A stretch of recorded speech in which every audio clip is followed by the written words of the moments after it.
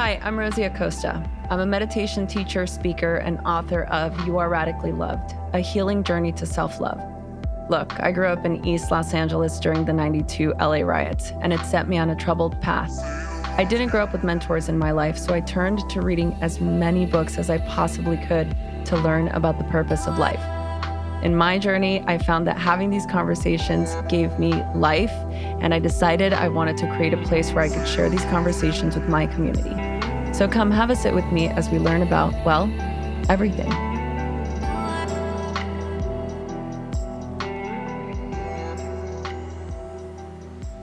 Hello, everybody. Welcome back to the Radically Loved podcast. We're joined by a very special guest. I went down the rabbit hole of all of your work, Julie Bogart. Wow. And I'm not a parent yet, but I feel like when that time does come, I'm going to be so incredibly prepared. And I am so excited to have this conversation with you because it's one that I feel like needs to happen. You have authored many books. I mean, you really just have an incredible career. And it's one of those moments when I went down the rabbit hole and I was like, have I not known about this person? Like for all these years, I'm so confused. So it's one of those really pleasant and exciting finds. So thank you so much for being here today.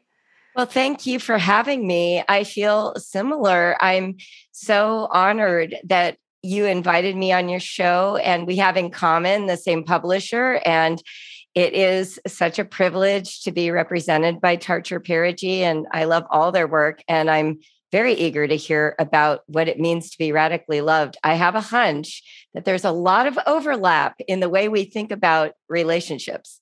Yes, I can guarantee that's probably correct. So raising critical thinkers. I mean, what better time? Tell us what inspired this topic, first of all. Yeah, I love telling that story. So I am a woman of a certain age. I'm 60 years old. So when the internet first opened its doors, I was about halfway through my life, mid-30s. And I have a very clear memory of life before the internet, right? So it's not like a blur. I really remember. Yeah. And before the internet, I would hang out with friends at a park day or we'd go out for lunch.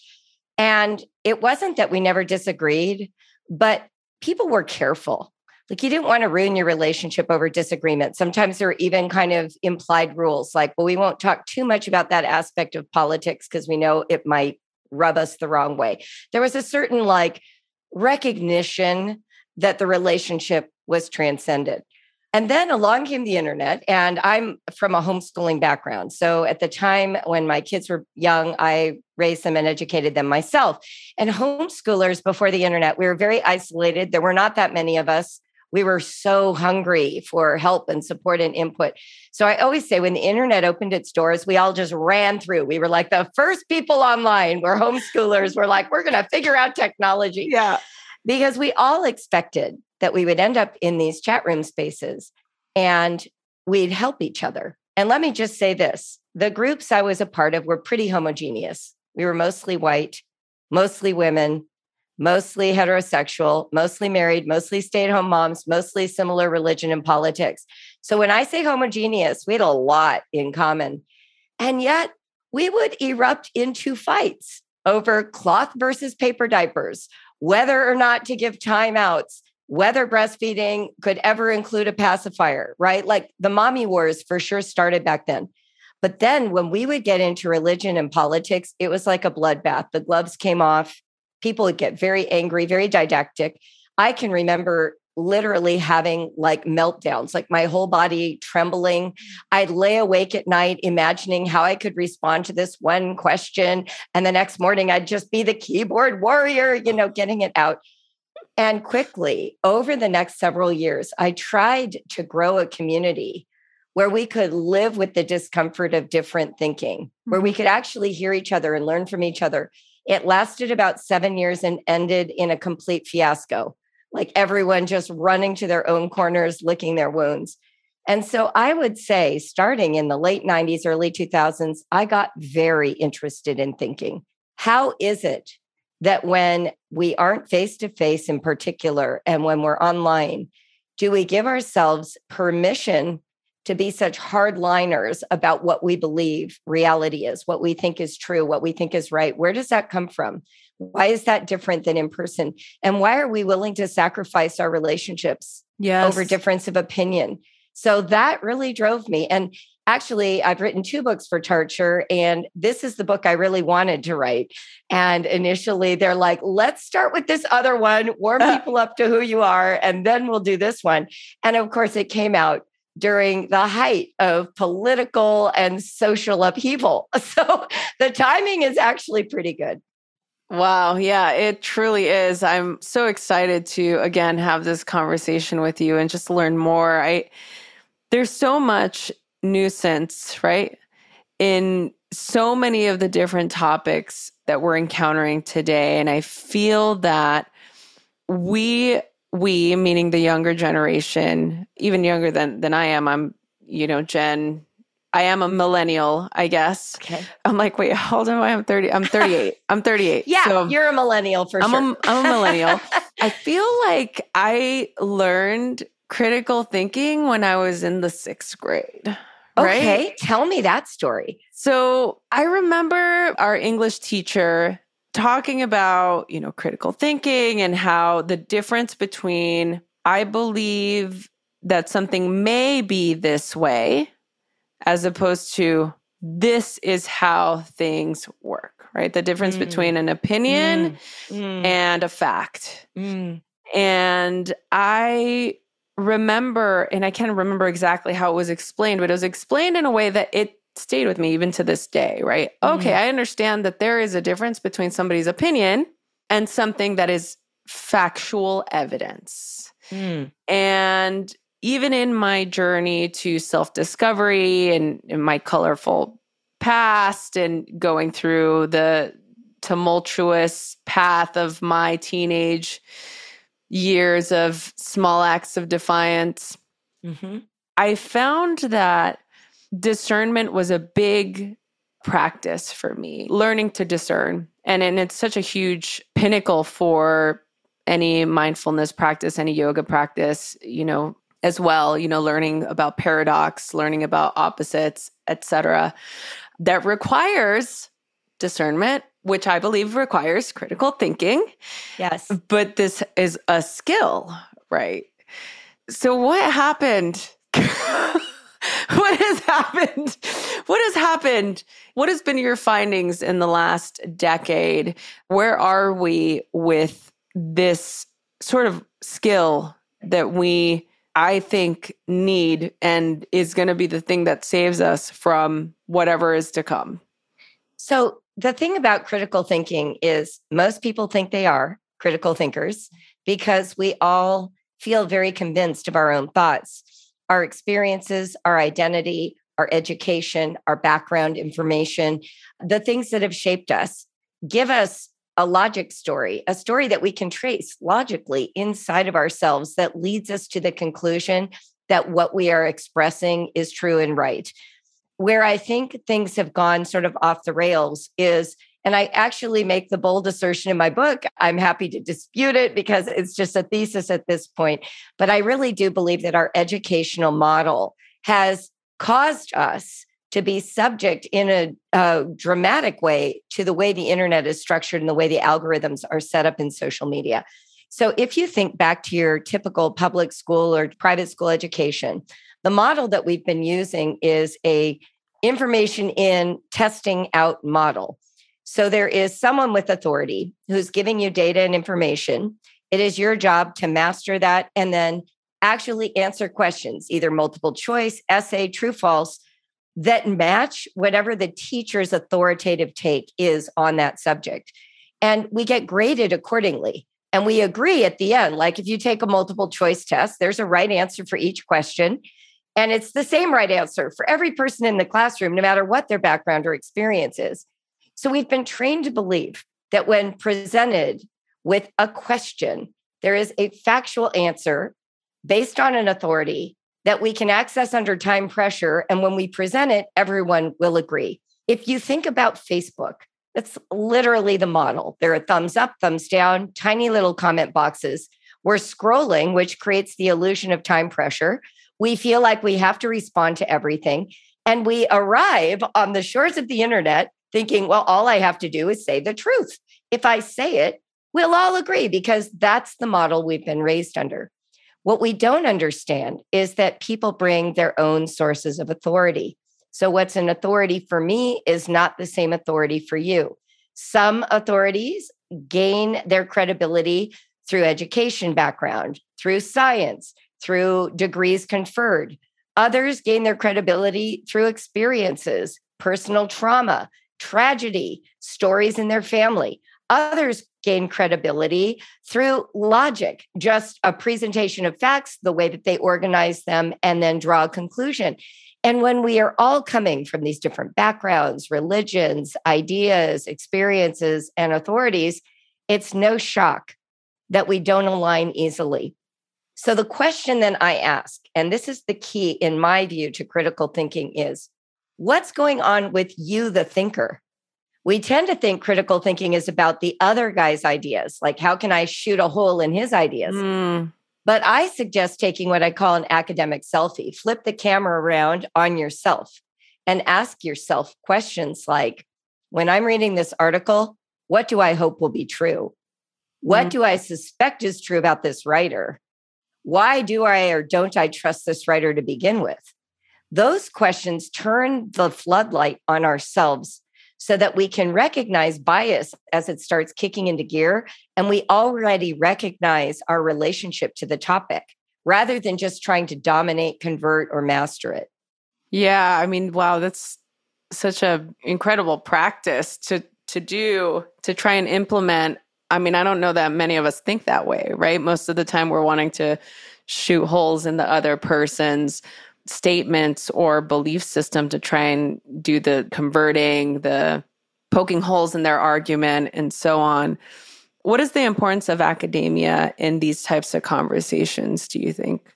Really depends on what the conversation is about. So sometimes, when we're talking about a specific domain that relies heavily on research-based criteria, like, for example, with parents, video gaming is such a controversial topic.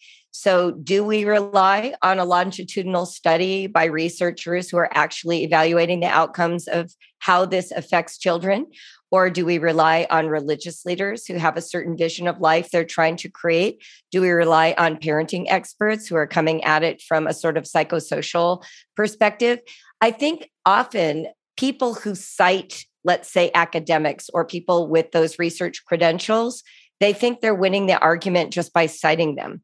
But if you've spent any time in academia, you will know right off the bat that PhDs are literally every day generating new insights into already studied paradigms. The goal of any dissertation is to find the one nuance, the one hidden idea, the one problem with the previous research. So any of these like islands of authority that we stand on at any moment can become flooded or overtaken by a volcano from someone else's island. And I think it's really important for us to recognize that whatever we cite, it's with humility. It comes from a perspective. This is what I know now with as much information as I have. When I'm talking to someone who doesn't respect my source of authority, I try to understand theirs. I often will say, tell me why your perspective feels important and authoritative to you. Share with me how the views you have create a vision that's beautiful, a life that would be worth living. And a lot of times that will tap you right into how they collect their data. Is it from a religious lens? Is it from a family lens? Is it from personal experience lens? Because once you know that, bringing in academia may mean nothing to them. Yeah. You talk to a religious person and say, well, this PhD said this. They're like, but my religious text says this. Right. So what is one to do when you get that answer and it doesn't agree with your set of beliefs? I love that question. So let's ask a different question. Why do we care so much about being right in any given conversation? Rosie, what's your answer to that? Because we're addicted to being right. What is the addiction about? Usually, like if we think addiction to alcohol, addiction to drugs, there's a certain pleasure principle at work there, but there's also something else at work there. What do you think it is in terms of being right? What does it provide us when we're right? I think it provides, I think physiologically it provides that oxytocin type of response. Yep. Right? Yep. And I think that from a humanistic, spiritual perspective, it feeds the ego. Mm-hmm. And those are my answers. Those are good answers. I like both of them. I think one of the ways to think about being right is that we have a beautiful vision of what it would feel like to be safe in the world. And so we're very attached to that. We want to stay connected to our communities. We want the experiences that we have that are important to us to be safe from harm or damage or being overturned or overtaken. We want other people to agree with us because we've been trained by all the models of living that we're used to, education, religion, politics, that the winners get to protect their way and the losers don't. Mm. And so we're attached to being right, partly out of survival. It's a feeling that our way of life, our belief system, our comfort, our safety will not be protected if I yield any ground to the person who doesn't agree with me. What's fascinating is when you do research into human dynamics, in fact, what strengthens communities isn't similarity. It actually is difference. And here's the reason why. Difference enables us to account for more experiences. When we go for being right, we keep narrowing the perspective and we keep excluding more and more experiences. And so two things happen when we do that. We either drive underground the person's differences because they're afraid they'll lose membership in this very valuable community, or we create people who leave and then just start their own groups based on this other concept, instead of actually protecting and preserving the relationships first, including more perspectives and accounting for everyone in our solutions. So I like to start with the family because I think so much happens at home as a child. And whether you have children or not doesn't matter because we've all been children and we've all been raised by someone, whether it's our parents or we're in a foster care system, it doesn't matter. We are being raised by adults. And in the nuclear family or the home or wherever you grew up, the opportunity exists to be valued in your dissent. If we do not create in our homes a space for dissent to be valued while keeping the strong connection with the person who's in charge of your life, you will never actually have true intimacy. All you have is alignment around ideas, or you learning the propaganda that you parrot and you send your true beliefs underground. You drive them underground, you pretend, or you lose relationship. I mean, those are the only options. And when I'm talking about dissent, I don't just mean like big political ideas, like a child who says to their parent, I think video games are fine. I don't agree with you. That's a place to begin, to actually do the inquiry, to be curious. What about them do you think is wonderful? What are you afraid will happen if I limit your gameplay? What will you lose if you can't finish your turn? Why is a video game so much more interesting to you than Lego? And actually allow for this person's experience, the data they've gathered, their thoughts and ideas, the authorities they consider important, their peer group, to have a say, to be a part of the conversation. We spend so much time doubling down and using our authority as a sledgehammer instead of inviting connection. Oh, God, that's so good. I feel like I'm going to have so many notes after this podcast. I'm just learning so much. And it makes so much sense. And they are just very simple concepts. How often do you wake up in the morning and instantly wish you had another hour of sleep and you hit the snooze button and hope that the next time your alarm goes off, you'll feel more energized? Is it me or does anybody else out there feel this way? We all have those mornings, and the worst part is trying to turn your brain on to keep up with the demands of the day. Maybe you didn't get enough sleep, or you have the brain fog, or your energy is low. Imagine if you can control how you feel and being able to turn on your brain within 10 minutes of waking up without coffee or caffeine. Simply flick a switch and turn on your brain within 10 minutes of waking up in the morning and be totally engaged, focused, upbeat, and productive no matter what gets thrown at you. It's like the do not disturb feature for your brain. This is all thanks to my experience to Nootopia. Nootopia is the most advanced brain support and cognitive enhancement system that I've ever tried. And don't worry, nootropics have been around for a very long time. It's safe, natural, and non-addictive, and you can choose blends that don't have caffeine if you're caffeine sensitive. And unlike any other products, there are no crashes, no jitters, and no after effects. You simply turn your brain on within 10 minutes of waking up every morning, and the effects stay consistent throughout your day. I highly recommend the Nootopia system for anybody looking to take their focus and mental game to the next level.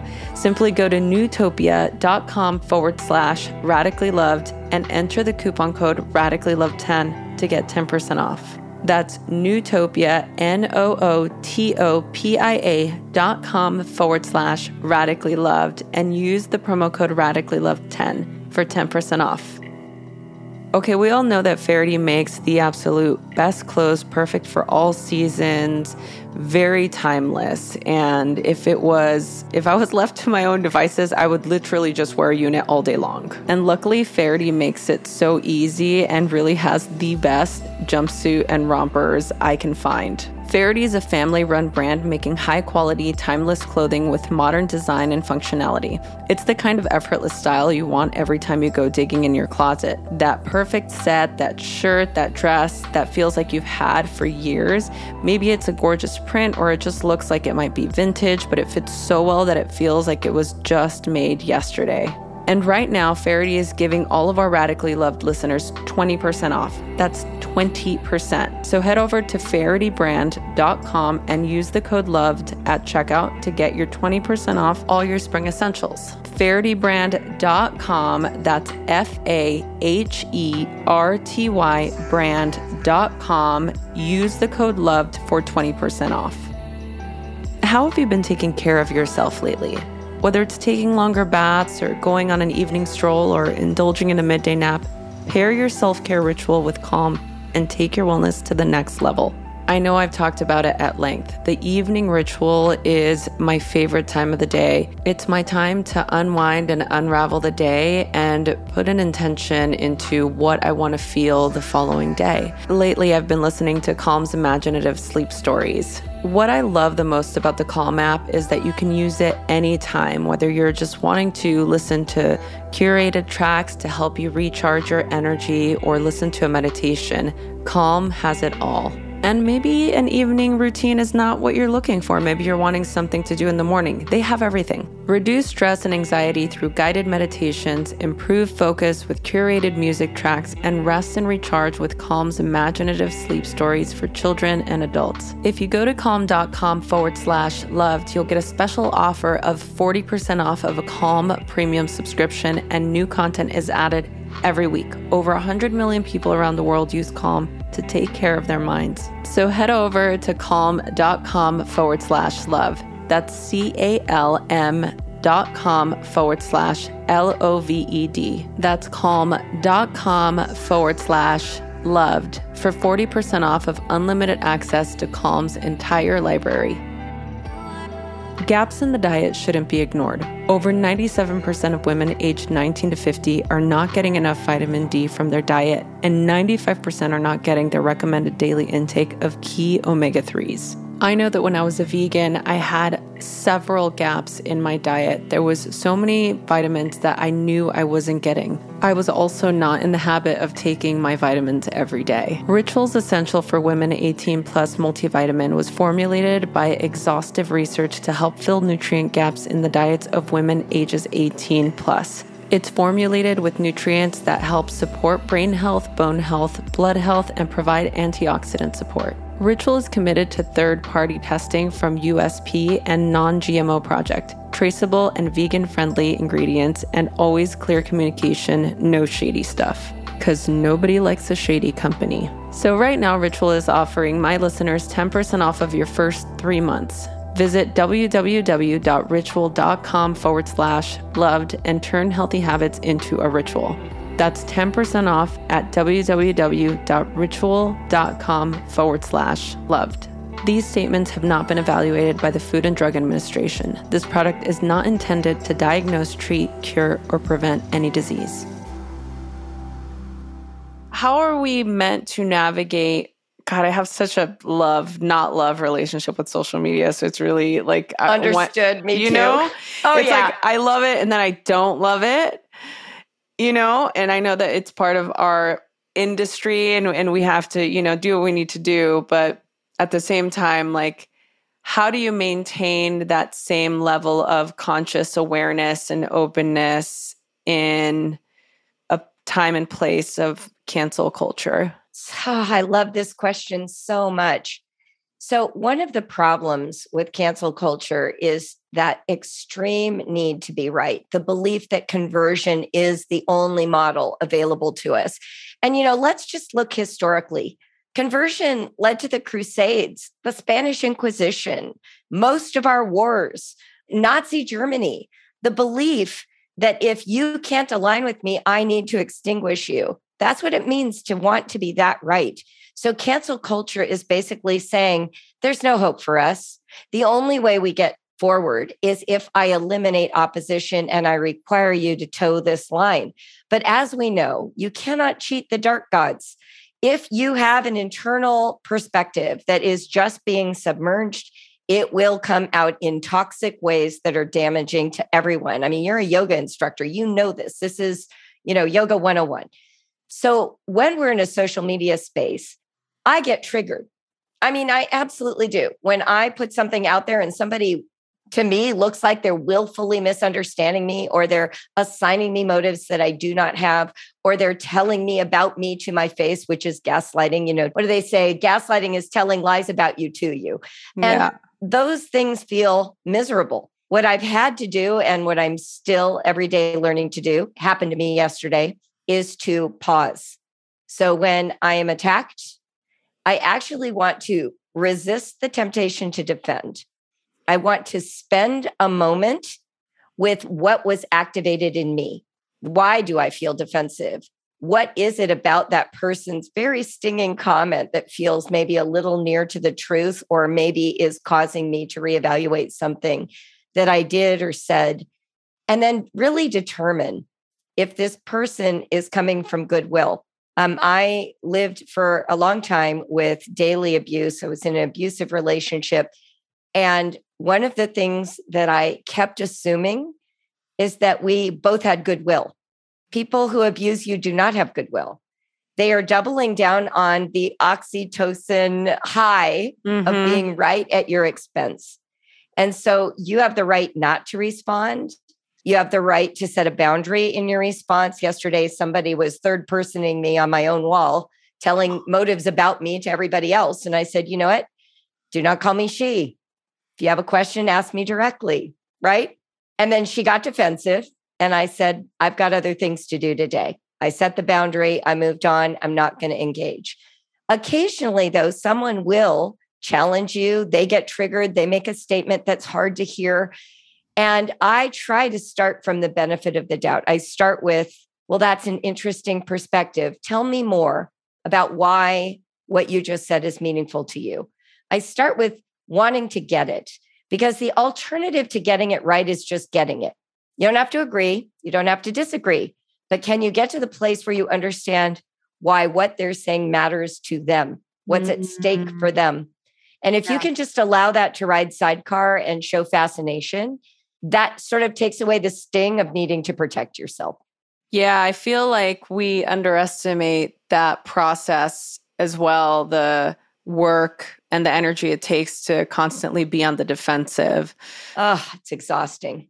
Yeah, I have a lot of author friends, influencer friends that deal with the onslaught of the comments or the brave, I call them brave thumbs. People have brave thumbs. They'll say things online that they would never say to somebody's face. And I always say this. I mean, people are more concerned with being right than being kind. And I think what you're saying is really the sort of definition of what that looks like in a very practical and simple way. This is the way that we can practice that inquiry and be curious about other people's experiences and perspectives.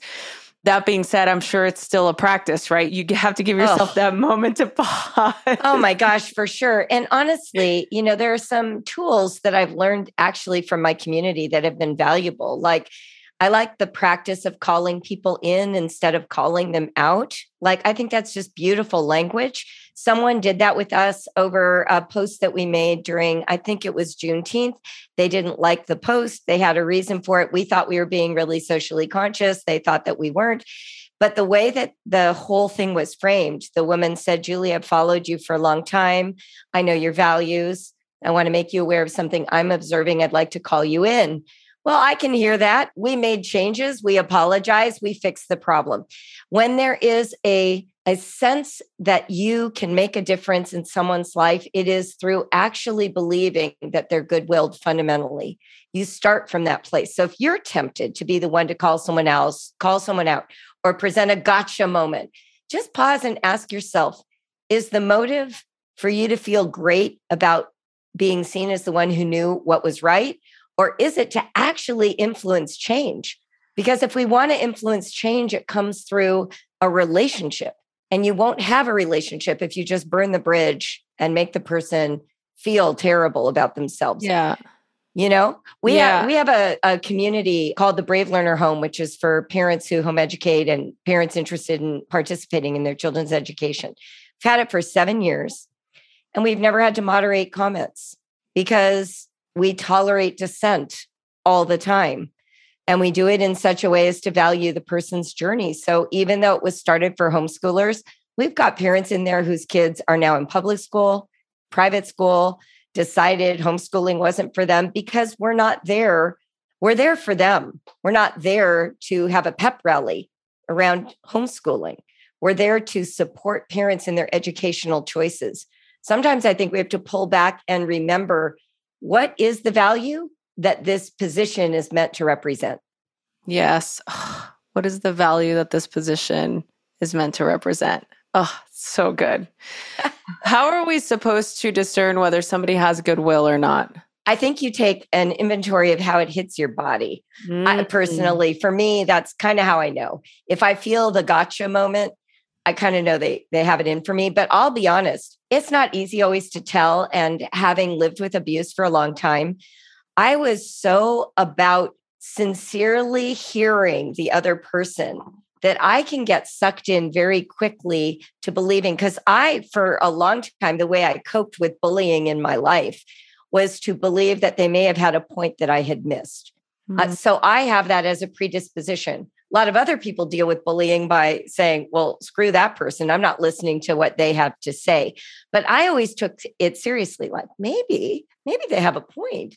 But if it keeps going and I feel less and less good, it's a clue to me now that the person wasn't interested in actual change. They were interested in domination. And I just can't have that in my life anymore. Yeah. And there's typically a pathology to that, right? That you can recognize. I feel that checking in and observing that will give you insight into if you're questioning whether somebody has goodwill or not, right? Like the track record is the track record. I always say this, like I used to have this friend who it was definitely an asymmetrical relationship. I definitely was the doer of all of the things most of the time. And I found that with every single person in her life, there was a falling out at some point or another. Family, sisters, like her best friend from childhood. There was always the fallout, like there was always the issue. And I just somehow, knowing that, almost created this sort of desire to never be one of those people, right? Oh, I totally get that. Yes. And in seeing that, I was always sort of watching the way that I would say certain things and just kind of treating her with kid gloves until one day I just realized inevitably the falling out happened, of course, over something extremely, well, I shouldn't say it's silly. It wasn't silly to her. So I don't want to gaslight that experience. It was what it was to her. To me, it was not. But I recognized, oh, this was bound to happen. It wasn't a matter of if, it was a matter of when. When. Yes. So I like what you're saying because it just gives a little bit more of, I don't know, it makes me feel empowered and it makes me feel like I have a choice and like I can set a boundary with what you're saying. I love what you said about the track record being the track record too. This is another reason we need to be prioritizing the relationship over the content of ideas, because part of what is happening here is we are losing valuable people we really love, over needing to be in agreement. And if we prioritize the relationship first, and if both people do and both people need to, we can actually, it's not just coexistence, like tolerating, but we can tolerate our own discomfort. You know, I'm not like patting them on the head and tolerating them. I'm learning to tolerate the things that they believe or think that are different than mine. I'm learning to tolerate my own reactivity. Right. I'm becoming a more grounded person by allowing this person to be a meaningful part of my life. And on my own staff in my company, Brave Writer, we have the full range of ideological views and voting patterns. And one of the things that we have done as a team that I feel really proud of is we see people as three-dimensional. That's not their only contribution. Their one view. They have ways of seeing that help us actually understand our wide customer base. They have ways of bringing correction to something that if I was just listening to the people who agreed, I would miss out on. A person who has a very different view can say, that marketing angle sounds really lousy to people like me, right? And so you start to actually create room for contribution, not just conversion. Yeah. I want to give an example. When I was young, I lived in Morocco, which is North Africa. It's a Muslim country. And then I was there to do Christian mission work of all things. So conversion on my mind. And that is kind of a bold thing to choose to do, right? Like you're going to come in at age 22 to another country and tell people they have the wrong religion. Like that's a pretty amazing amount of hubris. So anyway, I got there and my husband and I lived in an apartment. We didn't have kids yet. Across the street from a mosque. 5 times a day, the mosque has a call to prayer. And so at dawn, morning, noon, afternoon, night, right? So 5 times a day. It's beautiful. It's melodic. I spoke Arabic, so I knew what the words meant. It was beautiful. And there was one day after months of listening to this, I'm like washing my vegetables in bleach in the sink. And I'm like, oh, the call to prayer. How cool. That 5 times a day, I'm reminded to check in with my spirit, to not just sit here and what's the next task and what's the next thing I have to do. I'm like pausing. And I said to my husband later that day, so if they all convert, can we keep the call to prayer? Like, this is really amazing. Like a beautiful, by the way, I have very different views now, but that was then. Okay, fast forward to 2021. In November, I was flying home from California to Ohio on a red eye, and I had just had an emotional crisis happen in my family. So I was in a state, just very big despair, anxiety. I get off the plane. It's 5 a.m. I go to the taxi stand to get a ride home, and the taxi driver is Muslim. And as he's getting ready to get in the car, I'm looking in the rearview mirror, and he has a bottle of water. And he starts pouring it on his hands. He washes his hands, pours it on his head, puts it in his mouth, uses his finger to wash it out, drinks a sip, spits it out, puts it on his face. And all of a sudden, I have this like warm tingles just run through me. And I went, oh, he's getting ready to pray. This is the morning call to prayer. We don't have a muezzin singing, but it's that time of day.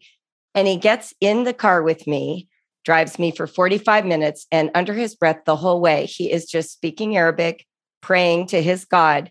And all I felt in this crisis I was in was comforted. I felt safe. I felt held. And I think that's what I'm trying to say. It's not so much about whether either of these faiths were, objectively right. It's could I even be contributed to? across the divide? Could I even be sensitive enough to understand what the meaningfulness is to this other person? And can I make room in my life for that meaningfulness to not feel alienating or upsetting, but just to hold space for it?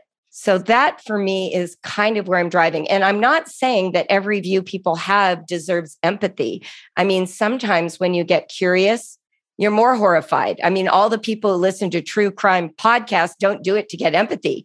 They're becoming more fascinated, right, with just how twisted a human mind can become, and they want to understand it better. So for me, the antidote to this drive to be right is, rather than getting it right, we want to just get it. We want to have enough space inside of ourselves to get what's going on, to have it land with us. Yes, that is the key, is to have it land. I mean, that's the whole purpose behind it, right? Yes. Oh my goodness. I can talk to you all day, Julie. And I feel like this is the first of many conversations together. And I want to, again, just express my gratitude for you coming on the show and getting me your book. I'm so excited to just share this with the world. I do have one final question, but for people that are listening to this, where can they go for more information and to connect with you? So if you're interested in writing help for children, check out bravewriter.com. That's my company. And if you are interested in purchasing Raising Critical Thinkers, you can go to a website, raisingcriticalthinkers.com, with all the book links. We do have a special free download that is for people who want to read this book in a book club, so that you can facilitate conversation, because these ideas do best when they're in a group, so that you have that opportunity, right, to get to know your insides and their insides as well. How fun. I love this. Okay. I created this podcast to create a place for people to come to get inspired, to feel supported. The idea is that we are all radically loved by God, source, whatever your higher power, whatever your understanding is, that the universe works for us and not against us. So the final question to you is, how do you feel radically loved? Oh my gosh. I literally got tears in my eyes just right when you said that.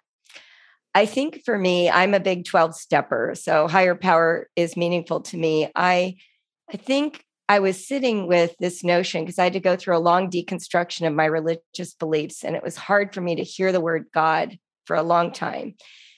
And then one day I was doing some of my recovery work, and I started thinking, well, what is the reason people have a higher power or source or God? What does that actually mean to all of us? And I realized we all feel inadequate to fully grasp what we need to know to make it in life. And so God, higher power source, is essentially insight. We all crave insight.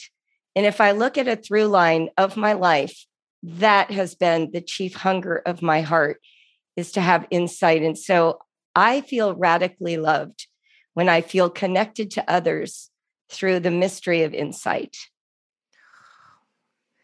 That hit home for me. I love that so much. Julie, thank you so much. Wow, what a great way to complete this conversation. Everybody, thank you so much for being here. If you enjoyed this podcast, please remember to subscribe, rate, and review wherever you get your podcasts. And don't forget to share this with a friend that you believe would find value in this conversation. Always remember that you are radically loved and radically supported. Thank you all so much for being here. Thank you so much for listening to the Radically Loved podcast. Please remember to subscribe, rate, and review wherever you get your podcast, and follow us on Facebook at Radically Loved Rosie, on Instagram at Rosie Acosta, and Twitter at Rosie Acosta. By the way, this is original music by DJ Taz Rashid. You can follow DJ Taz on Spotify and check out the best music for yoga and meditation. This has been a Mod Pod Studio production. Check them out at www.modpodstudio.com.